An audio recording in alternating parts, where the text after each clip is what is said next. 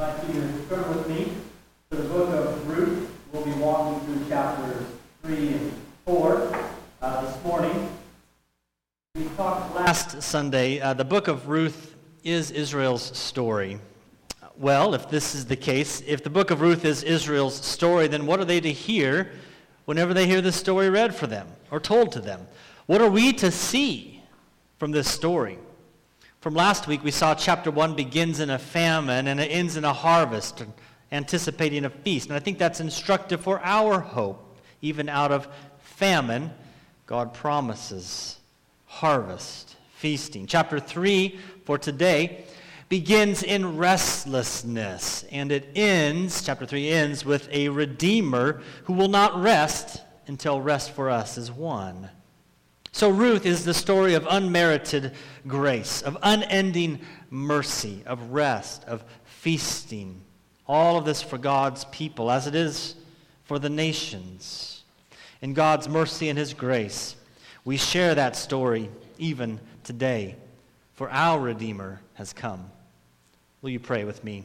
Heavenly Father, we are grateful that you've given us your word, living and active.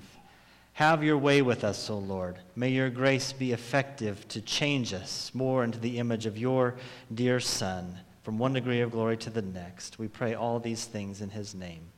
Amen. The Redeemer, right? It's a phrase we hear often in church. The prophet Isaiah sings in the Lord's voice. He says, fear not, for I have redeemed you. I've called you by name, and you are mine. Isaiah is prophesying, saying, fear not, do not fear, for I have redeemed you. So 23 minutes and 42 seconds left, so I got to go, okay? Well, now it's back. Okay. So the image of that phrase, fear not, for I have redeemed you, it's squarely rooted in this imagery throughout the book of Ruth, that there is a Redeemer of God's people. Well, what is a Redeemer? What does it look like? We've got 4 chapters in a beautiful love story named Ruth. So chapter 3, verses 1 and 2. This is after, of course, Naomi and family fled to the land of Moab, and her husband and sons died, but her daughter-in-law Ruth comes back to the land where there is now harvest, and they need a Redeemer. They need someone. 2 widowed women, they need someone to save them. So chapter 3, verses 1 and 2. Then Naomi, her mother-in-law, said to Ruth, my daughter, should I not seek rest for you, that it may be well with you? Is not Boaz our relative with whose young women you were? See, he is winnowing barley tonight at the threshing floor. Love is in the air, right? When you see threshing floors, you think love, don't you? Now, this is not the love that we find in sentimental Hollywood films or sappy greeting cards. This is the affection given to another out of a self-sacrificing obedience. It's a giving oneself for the good of another at great cost. See, Ruth loves Naomi, obeys her very word. Boaz loves his family, as we'll see. Even the dead Elimelech, the widowed Naomi, and this Moabitess who obeys God's command with greater fervency than his own people. So, like any good matchmaker worth her salt, Naomi's hatching a plan at the beginning of chapter 3. She's arranging for the first barn wedding. This is where it all began. I'm just kidding. I don't know if that's true or not. Chapter 3, verse 3. Wash, therefore, and anoint yourself, and put on your cloak. Go down to the threshing floor, but do not make yourself known to the man until he has finished eating and drinking, but when he lies down. Observe the place where he lies. Then go and uncover his feet and lie down, and he will tell you what to do. And she replied, all that you say, I will do. It seems that this is a great plan, doesn't it? Just get dolled up, sneak down to the threshing floor, and while all are asleep, then you go and uncover his feet and lay down beside him. Just see where things go. Now, I've been told that the dating scene looks a lot different, even from the last 10 years. I don't know what that means, but I'm guessing this plan here, timeless. Timeless, right? It's probably so effective even today. It's right up there with those one-liners that you hear, right? Like the guy that goes up and says, hey, you like Star Wars? Because because Yoda won for me. Right? You guys think it's kind of a groaner, but I see some young men taking notes for the first time. It's a strange love story to our ears, isn't it? Ruth believes it's a good plan, and so she obeys Naomi's words. So verse 6, so she went down to the threshing floor and did just as her mother-in-law had commanded her. When Boaz had eaten and drunk and his heart was merry, he went to lie down at the end of the heap of grain. Then she came softly, uncovered his feet, and lay down. It seems women weren't allowed at the threshing floor. She wasn't to go down during the time of threshing. Stealth is required here. This ceremonious uncovering of the feet, it could be literally just uncovering his feet, or it could imply more than that. Verse 8. At midnight, the man was startled and turned over, and behold, a woman lay at his feet. Imagine waking a bit chilled because your feet are uncovered, and you find a woman beside him. So he seems to ask a logical question. Verse 9. He said, "Who are you?" And she answered, "I am Ruth, your servant. Spread your wings over your servant, for you are a redeemer." And he said, "May you be blessed by the Lord, my daughter. You have made this last kindness greater than the first, in that you have not gone after young men, whether rich or poor. And now, my daughter, do not fear. I will do for you all that you ask. For all my fellow townsmen know that you are a worthy woman." Remember, it's dark, midnight here. There's no 60-watt light bulbs or any efficient LEDs to light up the threshing floor. He asked the reasonable question, who is this woman who lies beside me, who has done him a great kindness? And you kind of wonder, well, what is this kindness? Uncovering of feet doesn't sound super kind. What is this kindness? Well, first of all, she identifies Boaz as her redeemer. She identifies him as her redeemer. She uses the same phrase. There was a phrase in chapter 2, verse 12, where Boaz invited God to shelter Ruth. He says to her, "May the Lord repay you for what you have done, and a full reward be given you by the Lord, the God of Israel, under whose wings you have come to take refuge." And now, where is Ruth taking refuge but under the wings of Boaz? She looks to Boaz. She's obedient to God, looking to Boaz to be the instrument that God uses for her salvation. She will look to no other field, to no other God, to no other man or means. It is a kindness she expresses to Boaz. Her second kindness is to her obedience to the Lord and the Lord's word. This is a kindness not only for him but for the community, because faithfulness to God, faithfulness to his word fosters flourishing in the community. See, Naomi's plan and Ruth's obedience to that plan, it's all seeking to fulfill God's word. Deuteronomy chapter 25 and a handful of verses in Deuteronomy 25 describe what's called the Levirate law. Okay? I know we're familiar with that, but I'm going to go through it a little bit. We need to tell the story of this law, the Levirate law, so that we understand Ruth a little bit more fully. You guys ready to buckle in for a bit? Inheritance in the land was God's gift, apportioned to each family. Think of the land as these small spheres of dominion, which would be passed from generation to generation. But what would happen to that inheritance if the husband or the father of the family would die but had no sons to pass the land down to? Like when Elimelech dies and his sons die.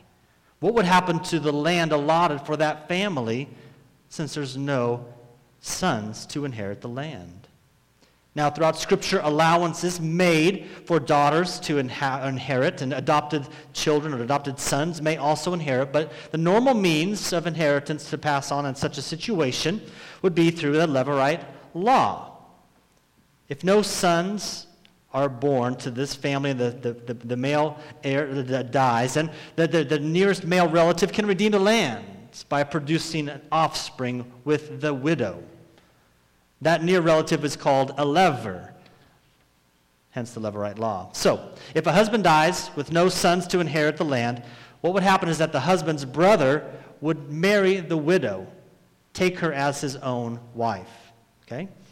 A son born to that marriage would actually take the name of the deceased husband. and then have the property or the land allotted to that husband, the dead man, okay?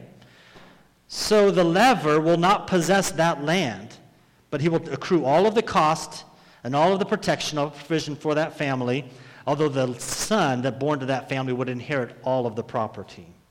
The lever or the brother redeemer would possess his own property, but not the land allotted to that dead man. Now, the lever had choice here, and if the lever refused to perform the duty, the widow is to spit in his face publicly, shaming him, and then to take his sandal, in effect saying, now you must walk in my shoes, ashamed, outcast. Now, is this law is it understandable at least, whether it makes sense, like this is a good way to do it or not? Like, this is what the law says. Where do we see it in Scripture? Remember when Jesus was tested by the Pharisees about the law, and they asked about the woman who married somebody who died, and then so she married his brother, married 7 brothers, whose husband would she be, or wife would she be in heaven? Okay?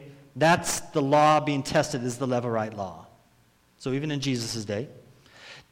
Back to Genesis 38, we hear of a larger story. We see this happen in the life of Israel, or particularly the tribe of Judah. We've got Judah, the son of Jacob here. So Genesis 38 tells the story of Judah, who fails to fulfill this law. He was to give his daughter-in-law Tamar one of his sons, but he failed to do it. See, Tamar was married to Judah's oldest son, Now, he was a wicked man, and the Lord put him to death. So what does that mean? Judah's next son, Onan, would then marry Tamar, which he does. But he fails to fulfill the responsibility of bearing children with Tamar. He doesn't fulfill the law, and the Lord puts him to death. So that leaves Judah's third son, Shelah. Judah promises, Tamar, I'll give you my third son when he's old enough. The age comes and never gives the son. Tamar is widowed, without protection, without provision, without inheritance. So she has to trick her father Judah into relationship. And out of that relationship, she gives birth to twin sons, Perez and Zerah. Judah is tricked into fulfilling the law.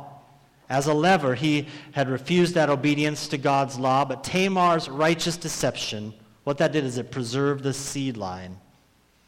And it's an unusual fulfillment of that law in Deuteronomy 25, but this is Israel's story. Okay, are you guys awake still? That's a lot.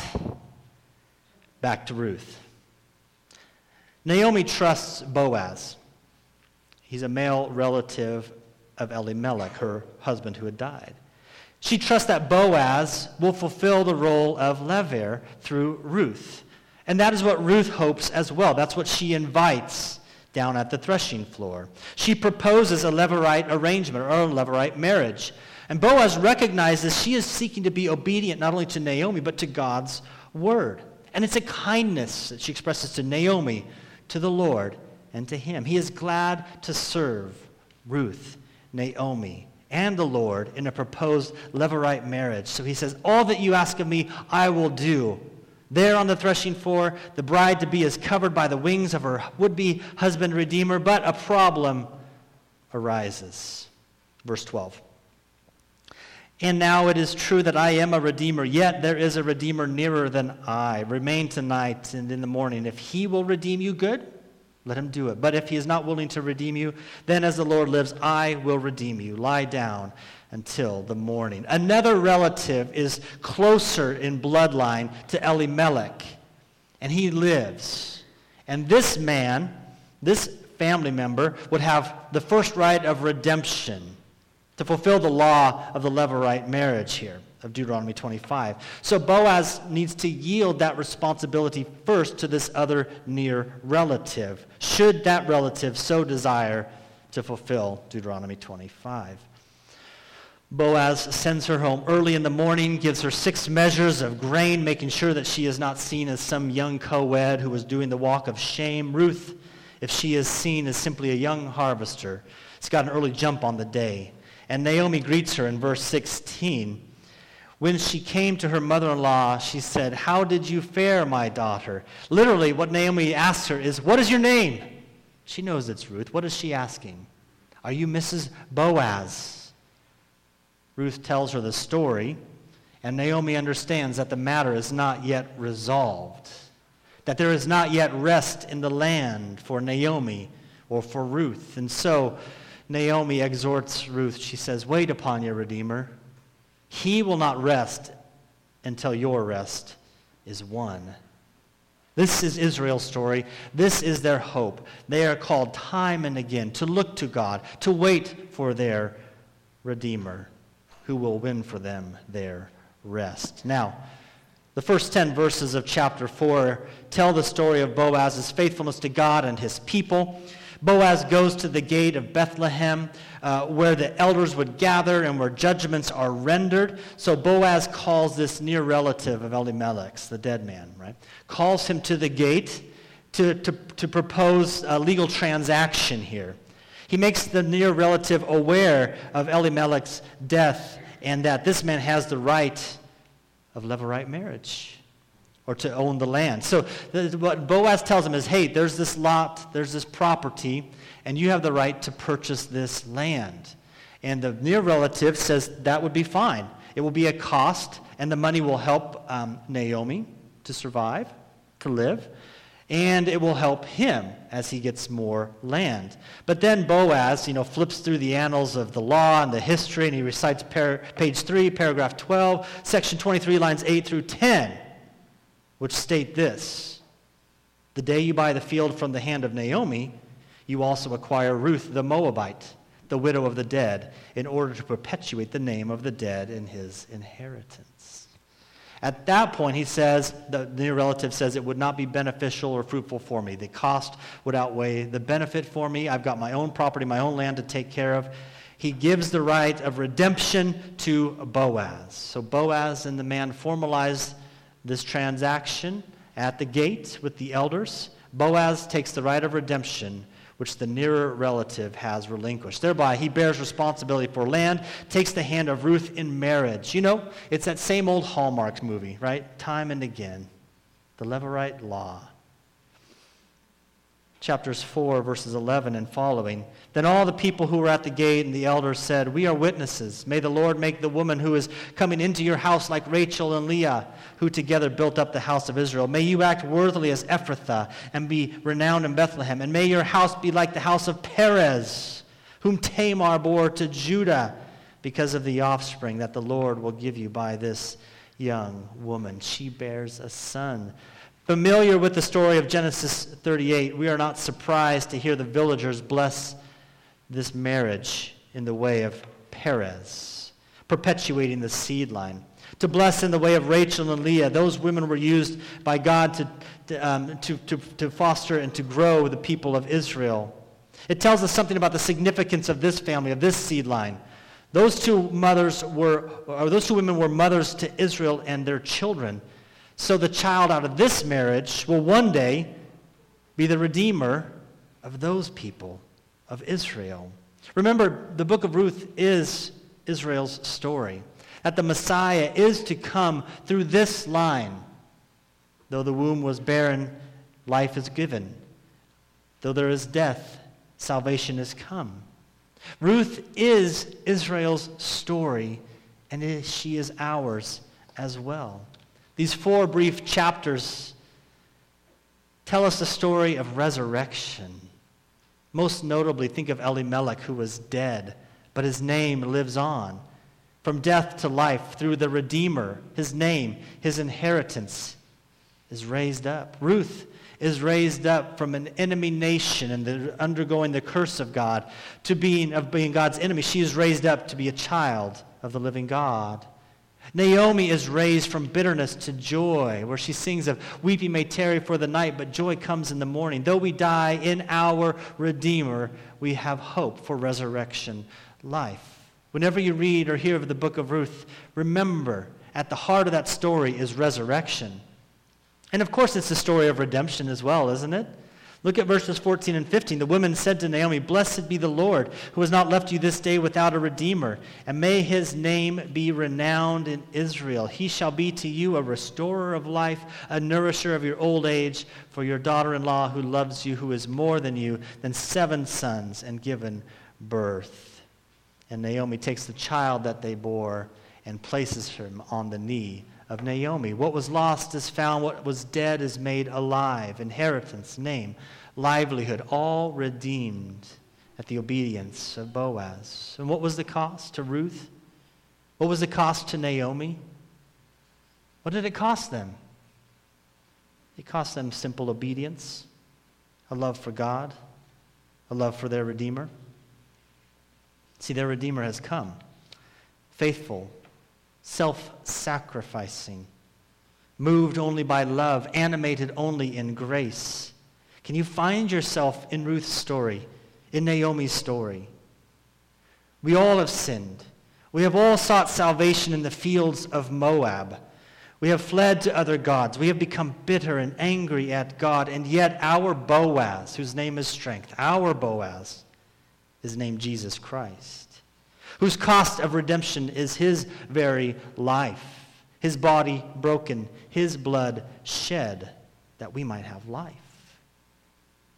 At the heart of the book of Ruth, it is the story of redemption. It is also the story of restoration, not only for individuals like Ruth and for Naomi, but for a whole people. All of Israel can find their redemption, their restoration here in this story. See, the book of Deuteronomy in another place also says that no children from an unlawful marriage shall enter into the worship of God for 10 generations. For 10 generations, bastard children from that marriage will not be allowed into the holy worship of the holy and living God.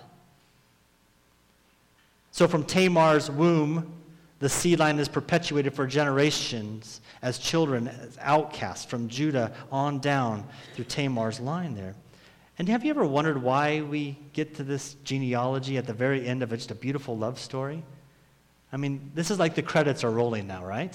But we're watching the credits. We're sticking through the credits, and we read, now these are the generations of Perez. Perez fathered Hezron. Hezron, is that how you want to finish a love story? Why is this here? Don't you wonder that? Until you start to number them, right? Perez, 1. Hezron, 2. You go on down until you find that familiar name. Obed, well, that's number 7. Boaz is number 7, then Obed's number 8, Jesse number 9. And who's that 10th generation from Judah?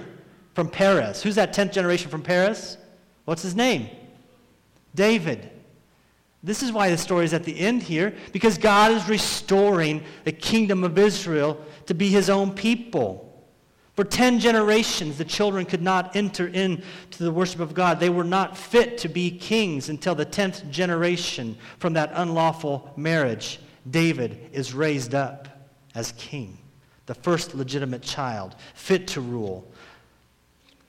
What this ending tells us is that not just Ruth, not just Naomi, not just Boaz and his family, the whole people of God, their whole salvation, redemption, restoration is bound up in this seed line. For from Obed eventually would come King David. So we see that finally the end of this story is one of rest. What began with a restlessness ends now in rest. Boaz, Ruth, the seed line survives. Obed is placed on the knees of Naomi, a sign of adoption, imaging adoption for this child. A servant son is given an inheritance to perpetuate the name of the dead, ensuring life to Naomi, Ruth, and all who would come after her. Now, at the end of the story, life will go on. Famine will come again. Rebellion and lack of repentance will starve the souls of God's people. Kings will rise and kings will fall. God's people will be exiled. God's people will return.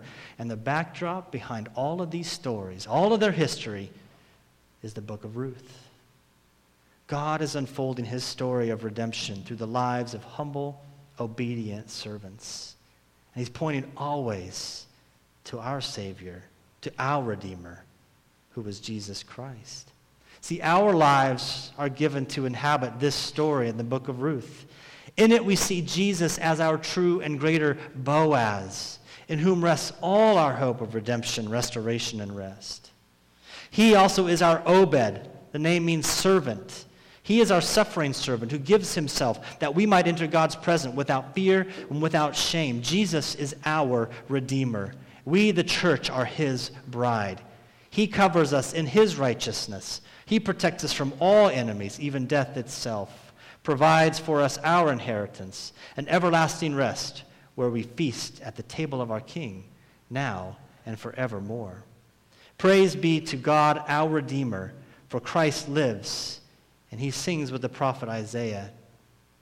He sings over us, "Do not fear, for I have redeemed you. I have called you by name, and you are mine." Let's pray. Heavenly Father, we're grateful for your word living and active. Draw near to us. Conform us into the image of Christ, that as we depart from this place, we might serve you gladly, your church, the bride of Christ, empowered, equipped to serve you throughout the world. We pray your blessing upon us now. In Jesus' name, amen.